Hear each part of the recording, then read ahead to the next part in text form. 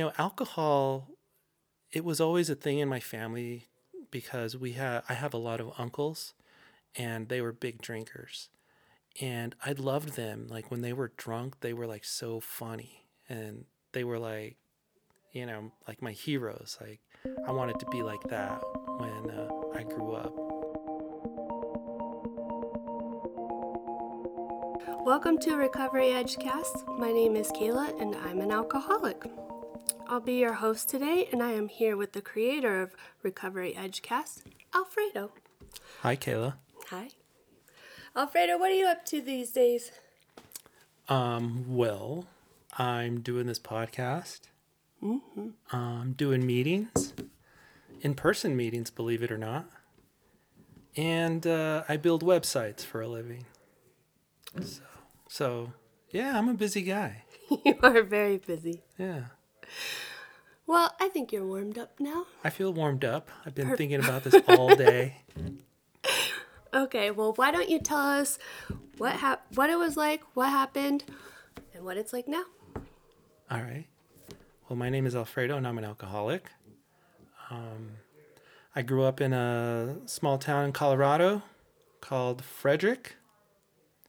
It's in the Tri-Town area, as it's probably more well known as Carbon Valley, I guess. I went to school there for my entire life. My dad, when I grew up, he was into computers, and so he brought computers home that he was fixing, and he was a lead technician for Apple back then. So as soon as I could move a mouse around, I was like, this is what I want to do when I'm old. When I grow up, is probably what I said back then. This is what I do when I grow up. I want to work on computers. So that was kind of my thing through my childhood and my teenage years. I was always on a computer. In high school, I did the newspaper, the layouts on this black and white Macintosh. And that used to be what I was addicted to, was just my computers.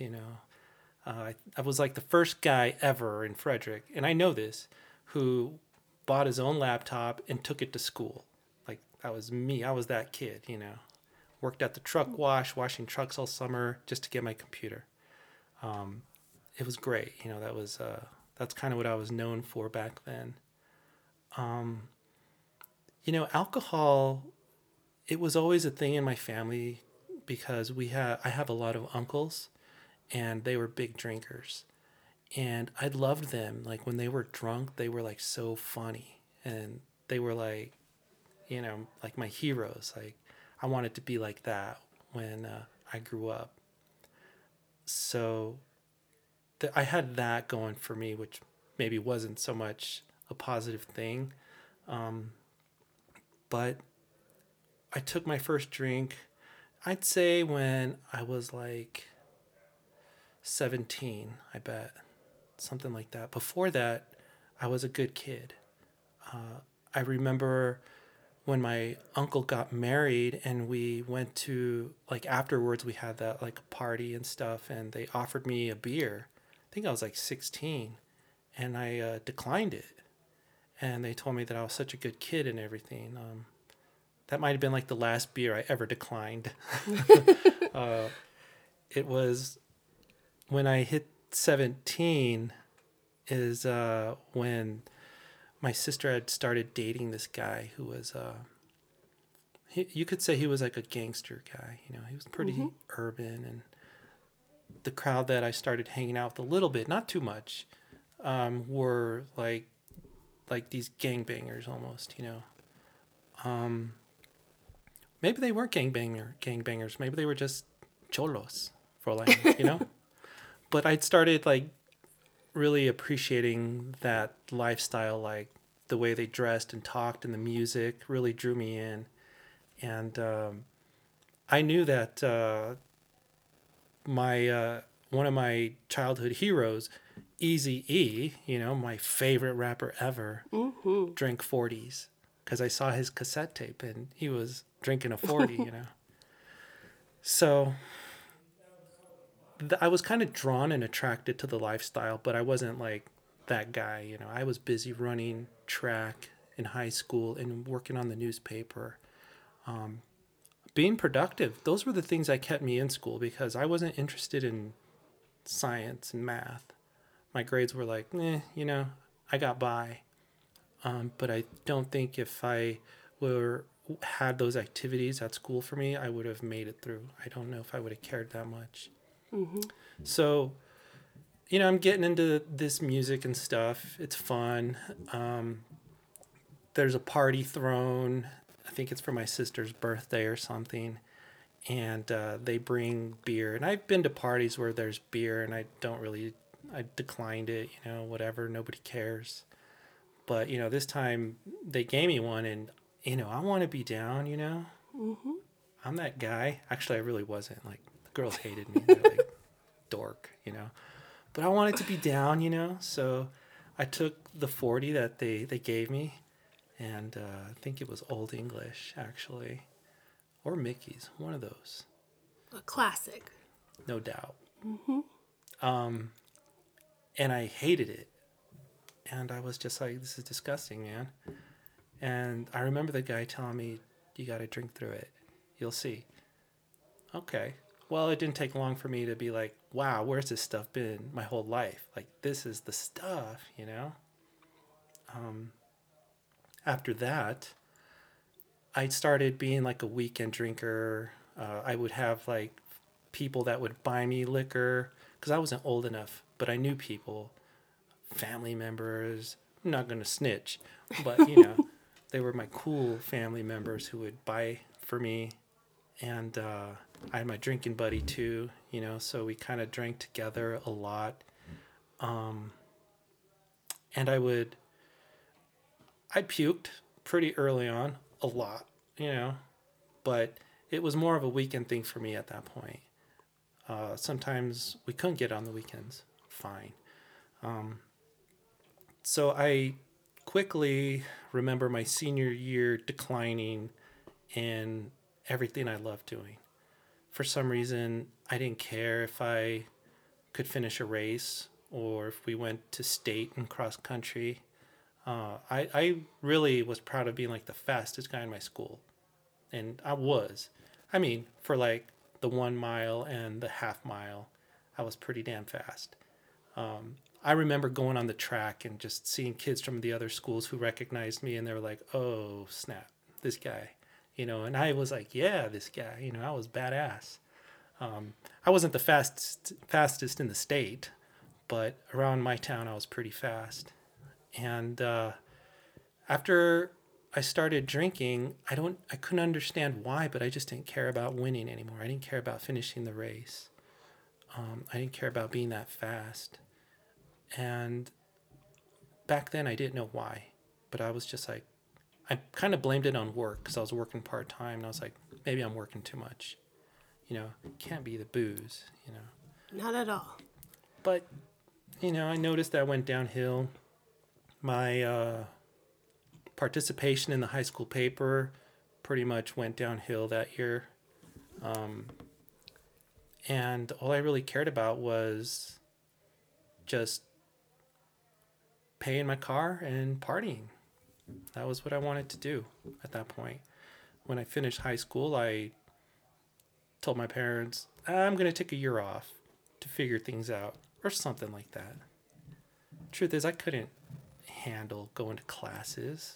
I was busy drinking, you know, and I tried. I went to a class and took like Java and JavaScript and the stuff was like way over my head. And I was like, I can't do this.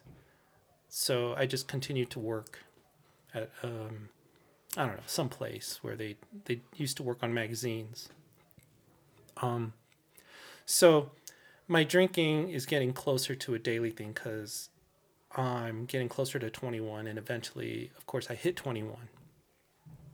And I remember when I hit 21, I went to the liquor store and I remember the liquor store was in Del Camino and it just last year went out of business, but it was always there. And I got like this blue bottle of tequila. It had a tarantula on the cover. I had no idea. I just thought it looked cool. And I was like, I've arrived. If I can drink this, nice. I don't remember how I felt the next day, but I remember that moment because that was like my spiritual awakening. It wasn't long after that where I just thought, I could buy this every day and drink this every day. Like, why doesn't everybody else? You know? So I started drinking every day. Throughout this wreck, I had started wrecking relationships and really pushing it. I had an ego because my dad was a cop growing up, and I got away with a lot. Cops would pull us over as kids and just look in the back seat, and there I was, and they'd be like, "You guys can go," and they'd be like, "Thank that guy." So I started feeling like I could get away with a lot. So rules didn't really apply to me. I could drive drunk. I could drink every day, whatever. The police department in Erie one time had called me to actually drink for them because they wanted to do these DUI tests for their rookie cops. That's like every alcoholic's dream. I know, they paid for it. They brought food, and I was like, and in my mind, I thought, cool, I can practice, Mm-hmm. So I know what to expect. If I ever get a DUI, I can get away with it. And, I apparently I turned into an asshole, believe it or not. And that was my thing. When I got drunk, I was an asshole. So that was kind of funny. I had moments in high school where the cops would break up a house party, and kids would scatter, and one time I drove there. Did I drive there? I don't remember. But I was there, and the cops walked in, and they recognized me, and they were like, "Oh, hey, Alfredo," or Junior, or whatever they called me. I have the same name as my dad. So they're like, have you been drinking? Are you drunk? And I was, but I was like, no. And they were like doing this test on me, and they're like, get out of here. We're just kidding. Actually, can you drive your dad's patrol car home because he's on duty tonight? So I was like, yeah. So there, me and my girlfriend at that time were like in the cop car driving it up the street, just like maybe 10 blocks home. But I'm drunk. And she's like, damn, man. And I was like, I know, like invincible, man. Nothing can stop me. So yeah, I just wanted to throw that story out there, so you could see that this is building up to like, I can get away with anything type of guy, type of attitude. So, I'm 21, I'm drinking every day, and my relationships are just burning to the ground. I can't keep a girlfriend. The term alcoholic starts coming out from others. And I got my DUI. I totaled my car. And it was, I love that car. It was a red 96 Ford Probe. Worst name ever, but I loved the car. I love that car. Had some rims and everything. That night I went to, here's the weird thing about that night. My older cousin had said, let's go drinking. Let's go to the bar tonight after work. And I used to work at my mom's restaurant. And I was like, all right, sounds good. And I was like hyped up in my head. Like I was already like, oh, we're going to do this, But then he bailed on me. But the adrenaline had already started inside. And I was like, I have to go drink. So I did. Mm-hmm.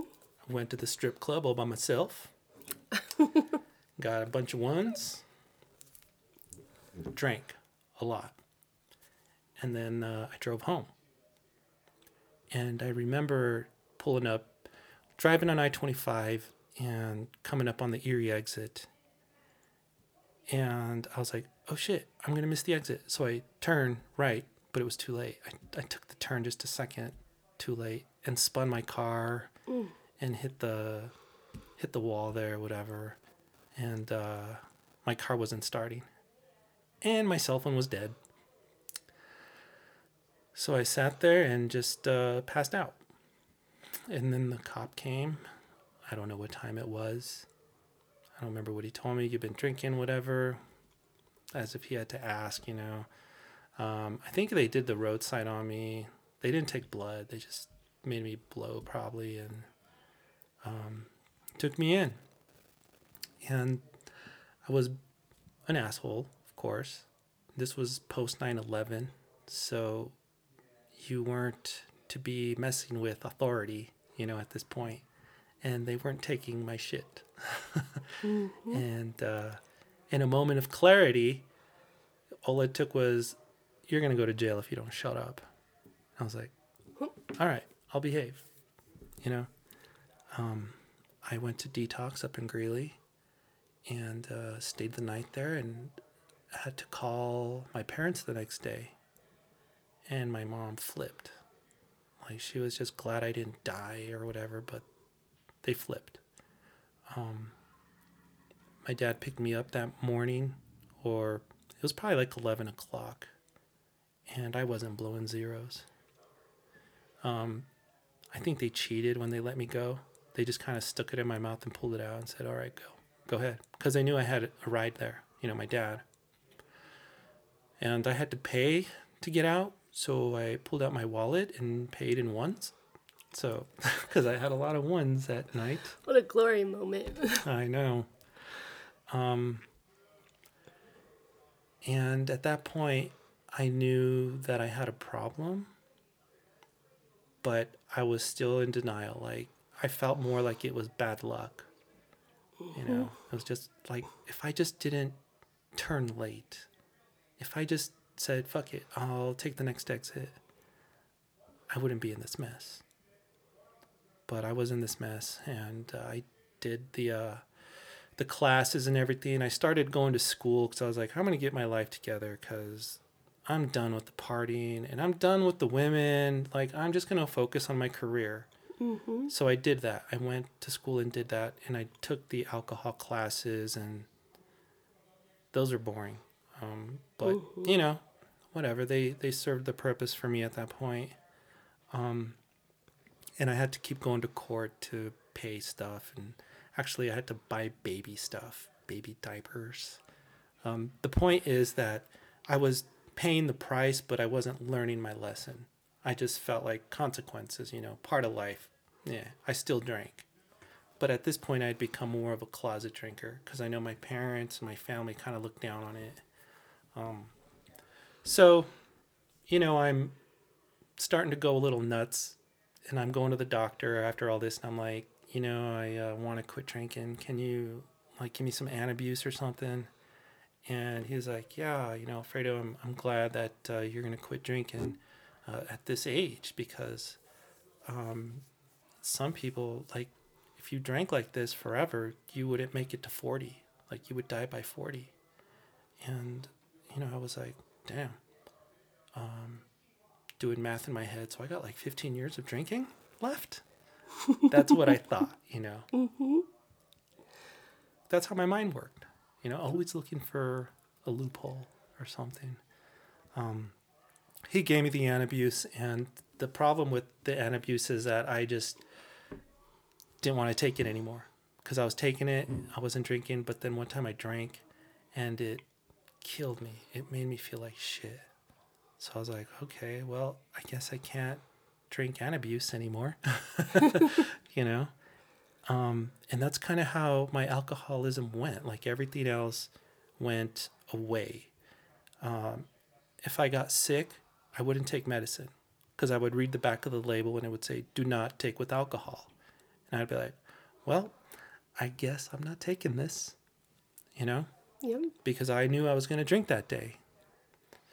So everything took a back seat, relationships and work. And, you know, I finished school. I did okay with my higher education. I mean, I don't know. It was an art degree in like graphics, like whatever, you know. It wasn't hard for me because I grew up doing the stuff. Yeah. So I didn't really party with anybody back then. I was starting to drink alone by myself because I was getting scared already drinking in public. The DUI did give me something, and it was like, don't drink out there anymore. Drink at home. So I became that guy, just coming home and drinking all by myself. And basically my career and everything revolved around drinking at this point. I made room for you as long as you didn't get in the way of my drinking. So I held a job. I worked, Monday through Friday doing web stuff. I wasn't really hitting my potential, of course. I never got fired because of my drinking, but I never kept a job either, necessarily, Mm-hmm. So I wasn't like getting better at my craft.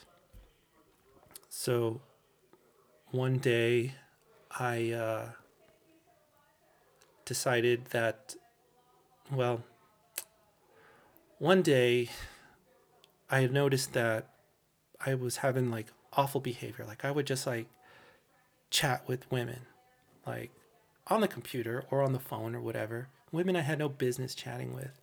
And I always knew that in the back of my head that this isn't going to end well. The type of women I was chatting with, it wasn't going to end well. So I would wake up and be like, I'm not doing that again. But I would do it again because I would black out. And I was like, damn, I can't believe I just did again what I said I wasn't going to do again. The reason that stuff scares me to death so much is because my dad's father died when he went out on my grandma. He messed with the wrong girl and he was shot. Whoa. Yeah. So wow. that was always in the background, like, I'm going to go out like that one day. I just know it because I keep messing with the wrong women and it's going to happen. The only problem now is that alcohol was ruining my judgment. Like, I had no judgment. I was messing with the wrong women. It didn't matter. And I was finally scared to death. I can't control this anymore. I can't do this. So I Googled my first AA meeting. I shouldn't say it's my first. I tried going to a couple in my 20s because the doctor also gave me a psychiatrist and she was like, try it. When I did and I went, I was like, oh, this isn't for me, Plus the guy in the AA meeting I went to also said, I'm glad you're doing this at this age before you start coughing up blood like I did. And I was like, well, I ain't coughing up blood yet. I don't belong here, you know. That's how my brain worked.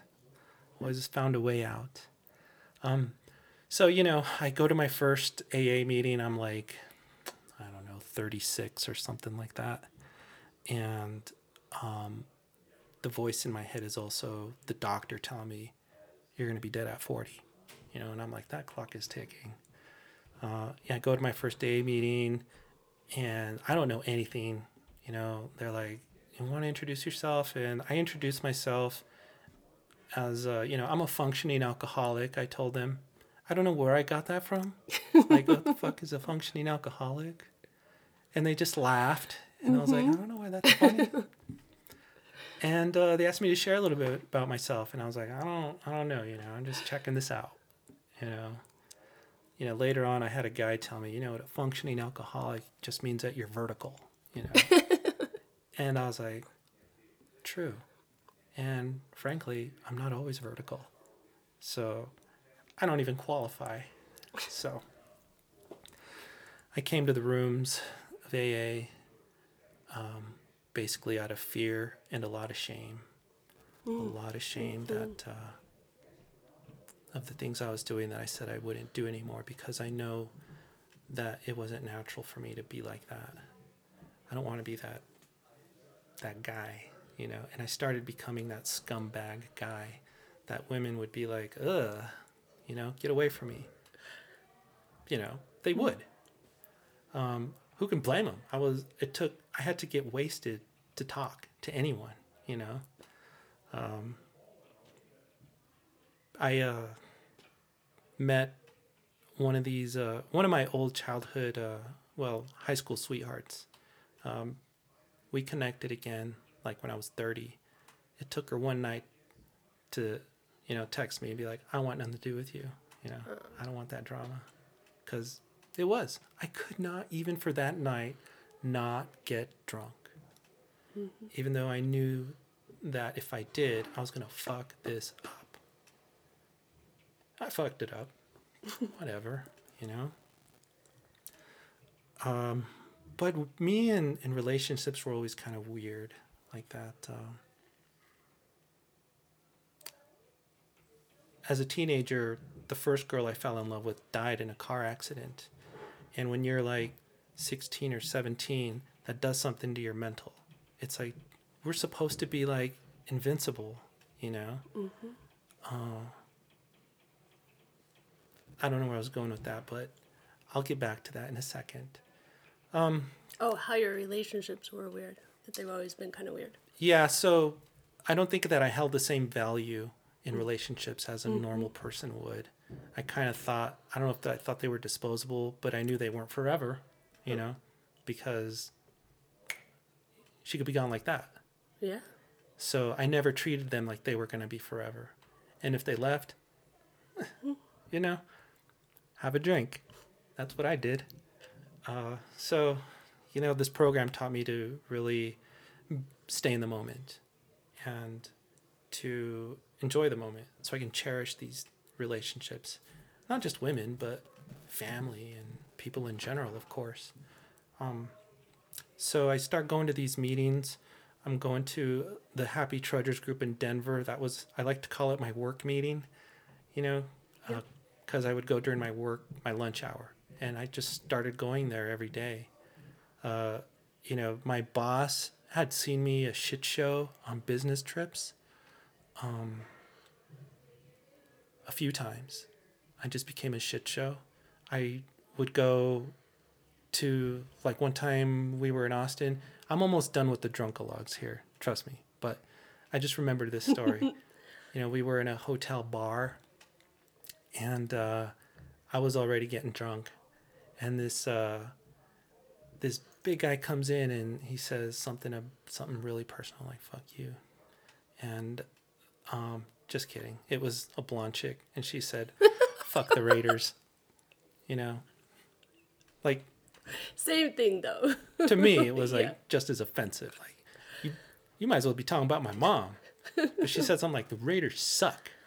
I'm a big Raiders fan, and I don't know what I said, but I thought it was hilarious to her.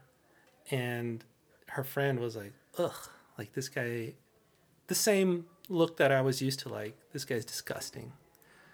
And they kicked me out of the bar, out of my own hotel. And I was like, where am I supposed to go? To my room? It's like being sent to your room as an adult. How embarrassing. Now I think back on it, I was like, oh, so pathetic, But these are the things that they saw me at work do. And sometimes I'd have to apologize the next day to my coworkers and whatever. And so when I started going to AA during lunch, at first they would be like, where are you going? I'd just be like, I'm just going to go for a walk.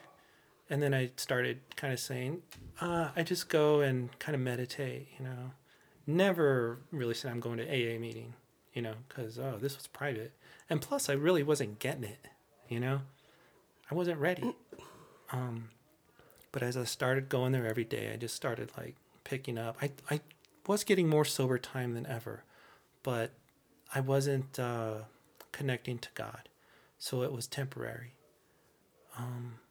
I would get some sober time, then I would slip, and then I would, like, go back into the room and cry and tell them I'm so pathetic and whatever. And they'd be like, Alfredo, welcome back. And after a while, I started thinking, you know what? I might be getting off on the pity, Like, that could be a thing.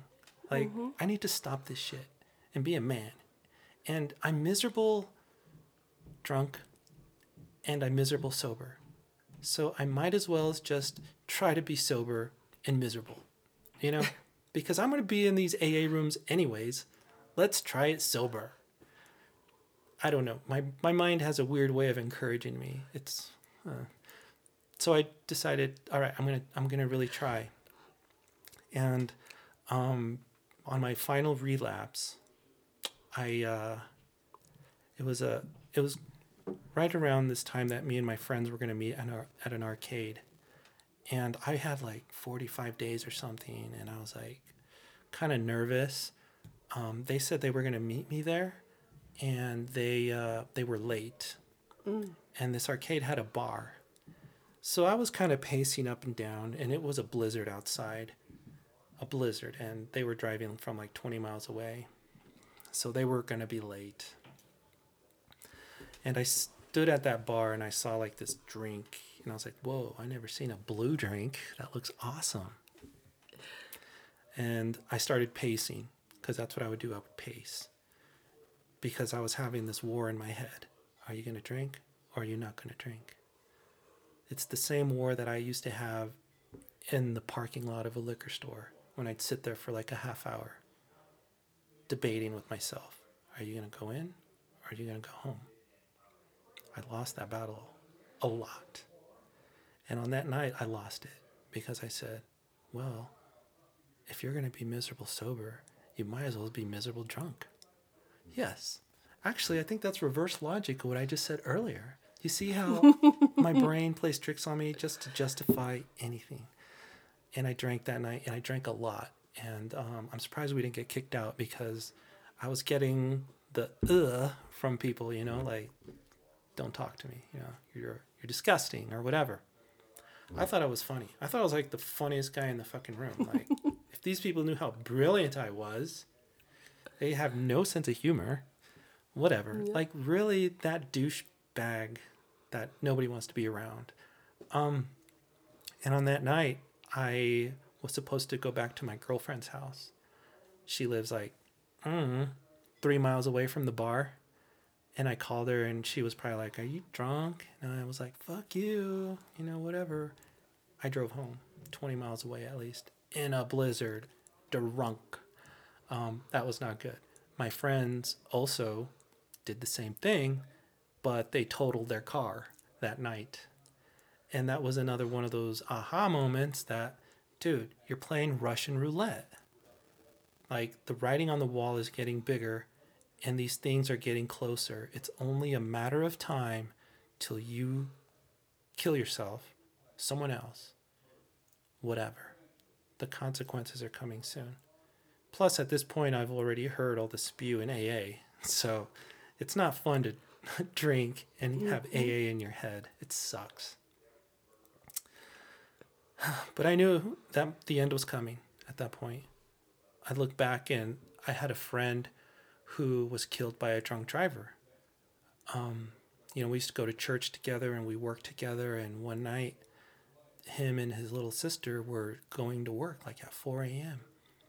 on the S-curves near Fort Lupton.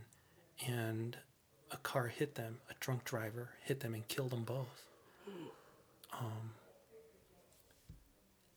On the other side of the coin, I also have a good friend who killed somebody driving drunk, who did time in prison.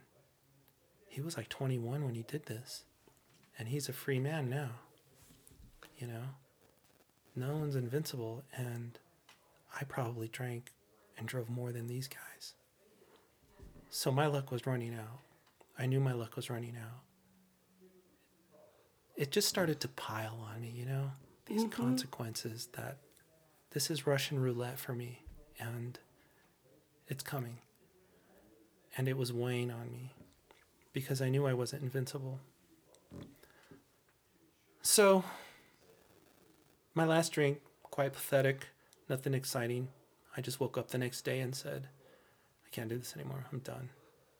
And I finally prayed to God and said, you know what? I don't want to be cool anymore. I'm just going to do what these people tell me in the rooms. I'm done. I don't care what that means. I'm done. God help me. So that was my last drink, and I had to go back to the rooms, and I remember going to, what's it called? The meeting in Longmont of Sunset. Sober Solutions? 5 p.m. And it was around like January 2nd or something and just crying to them. I can't do this. And I fucked up again. You know, Michael was like my sponsor. Poor guy. I did an awful job as a sponsee. But I took him to the side and I was like, I relapsed again and whatever. As if I thought it was like a big old announcement. Like, oh my God, Michael, you're never going to believe this, but I relapsed again, you know? And now I look at it like, well, of course you did, you know? And now I look at it like, damn, I'm lucky I made it back. I'm damn lucky I made it back.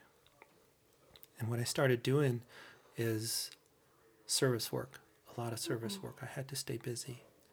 My first year, I was one of these type of guys that couldn't go out to Applebee's, you know? I had to go to work and go home and go to meetings.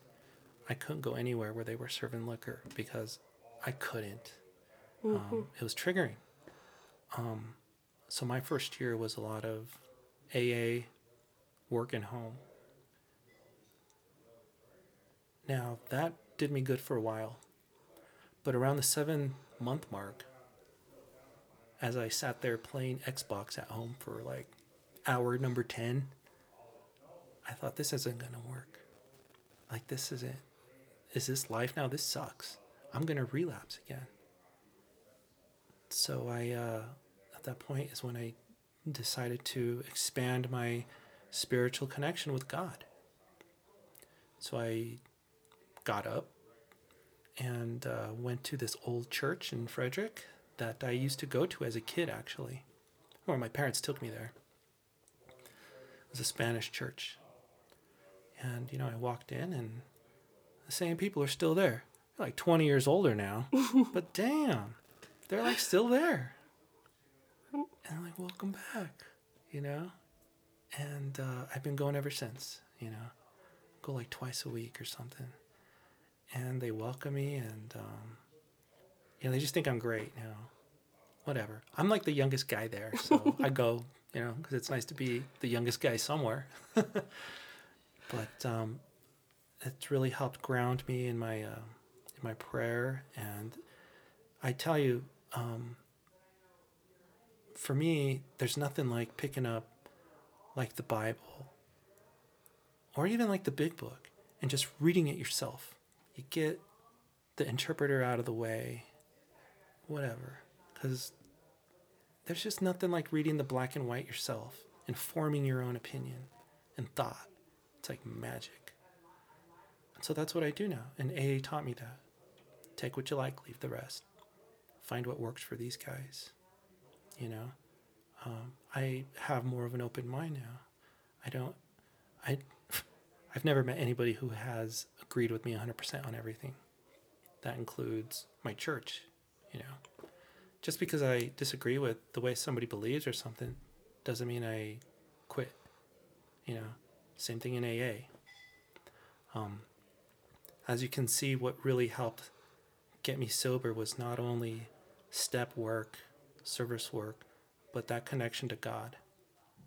Because without God, I was just sitting there doing the motions. And I was feeling exhausted and bored. As 2020 hit, you know, I lost all of that stuff. I lost my meetings. I lost my church. I lost work. I mean, I was working from home, but I lost people, you know? Mm-hmm.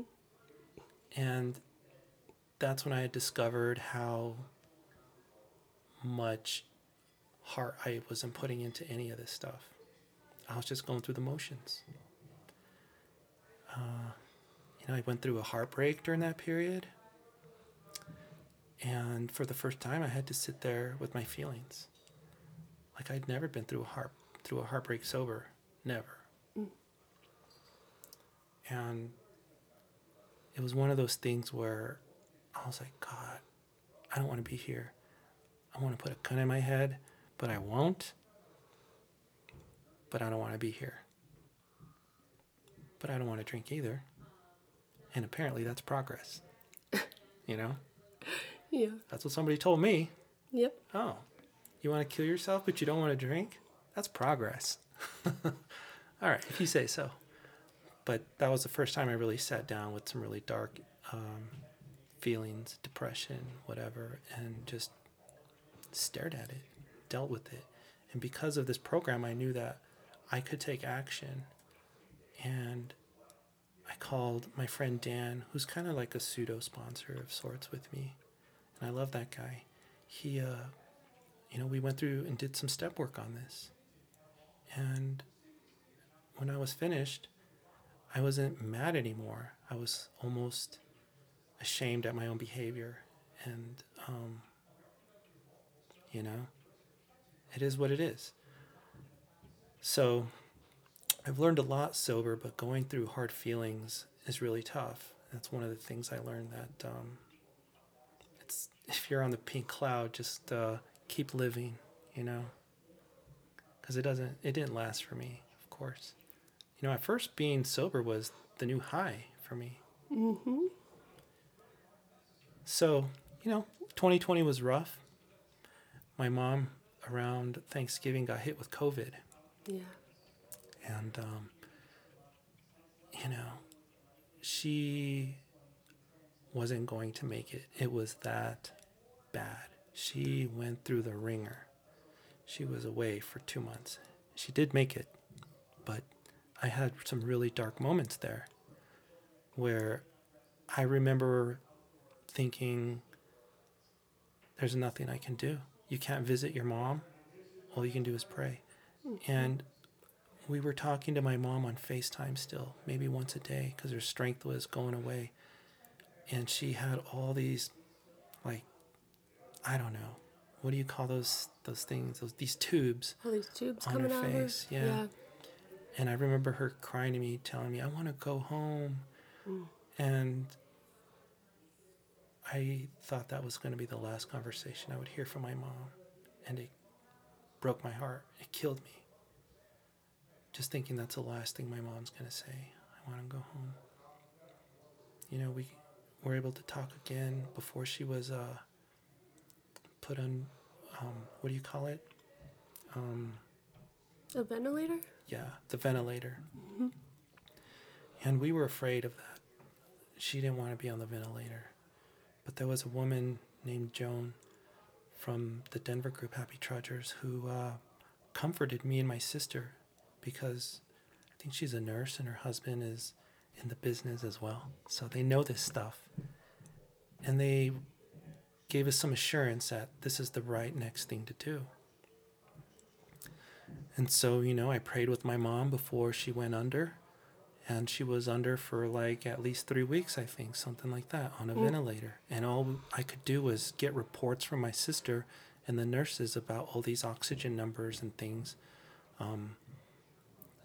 For a while there was no improvement. Nothing was looking that good. And doctors, there's a reason they don't write Hallmark cards, because they don't really put roses around what they say.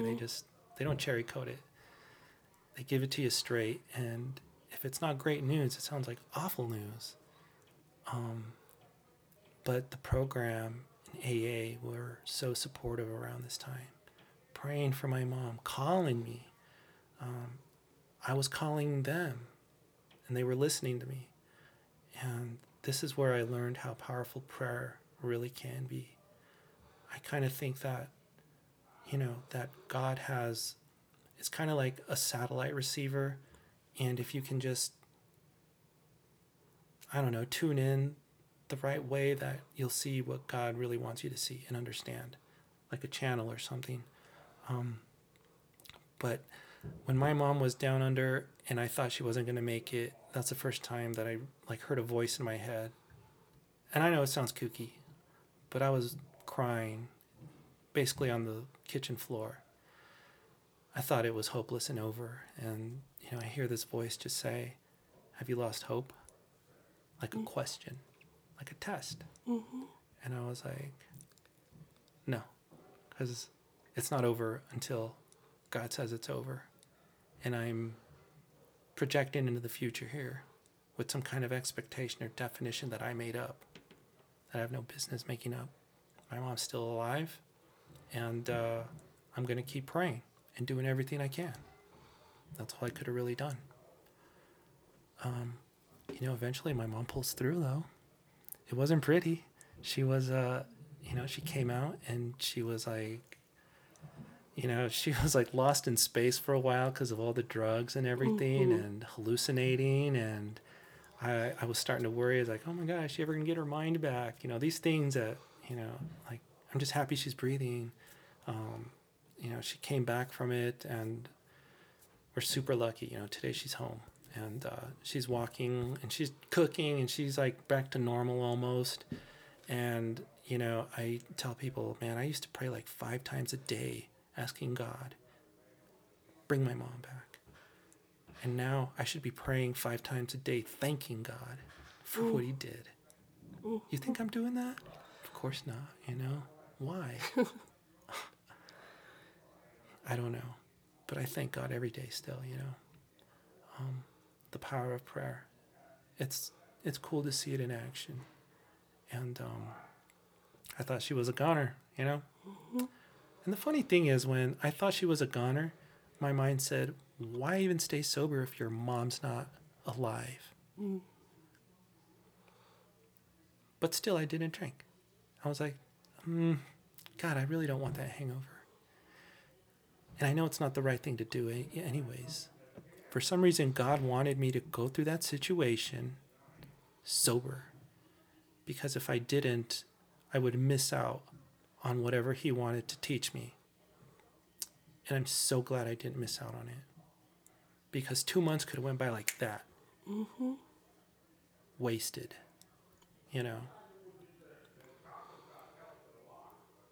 So that's one of those things. Went through it sober. I sat down with, I thought heartbreak was tough. But this, I was like, holy crap, this is when I want to put the gun in my mouth. It sounds awful to say that, but I guess that's the only way I can describe the worst depression you've ever had. Sober, And today, she's alive. I'm going to meetings. I'm still sober. And, our Friday night meeting is like one of the funnest parts of the week. It's like the fun, like people who go there are just like, this meeting is so fun. It's so great. And the meeting where it's held at, I hadn't been to that church since my girlfriend's funeral when I was a teenager. And when they announced it was moving there, I was like, oh, hell no. I told myself I would never step foot in that place again. But I did. And you know what? It's okay. It's okay. I'm supposed to be there. Things are supposed to go full circle like that, I think. So, I'm doing service work now. I keep doing more service work. Like they keep pushing me. I was a GSR, and that was fun. You go to these meetings and talk, and then at the GSR meeting, they pushed me into the DCM meeting, and these guys are like, "Oh my God, Alfredo, you're doing great and everything." And I forget. I was like, "Well, you kind of made me. You just kind of pushed me into this, like almost like I didn't have a choice or a say in the matter." But I did. And, I just keep doing more and more for the group. I feel like we have to keep carrying on this tradition. And because the guys that came before us did it, so we could have this. So if you're new, man, just do it. Do it for the guys that did it before you. I enjoy it, though. I like it a lot. And, during the pandemic, I also decided it was time to do this podcast.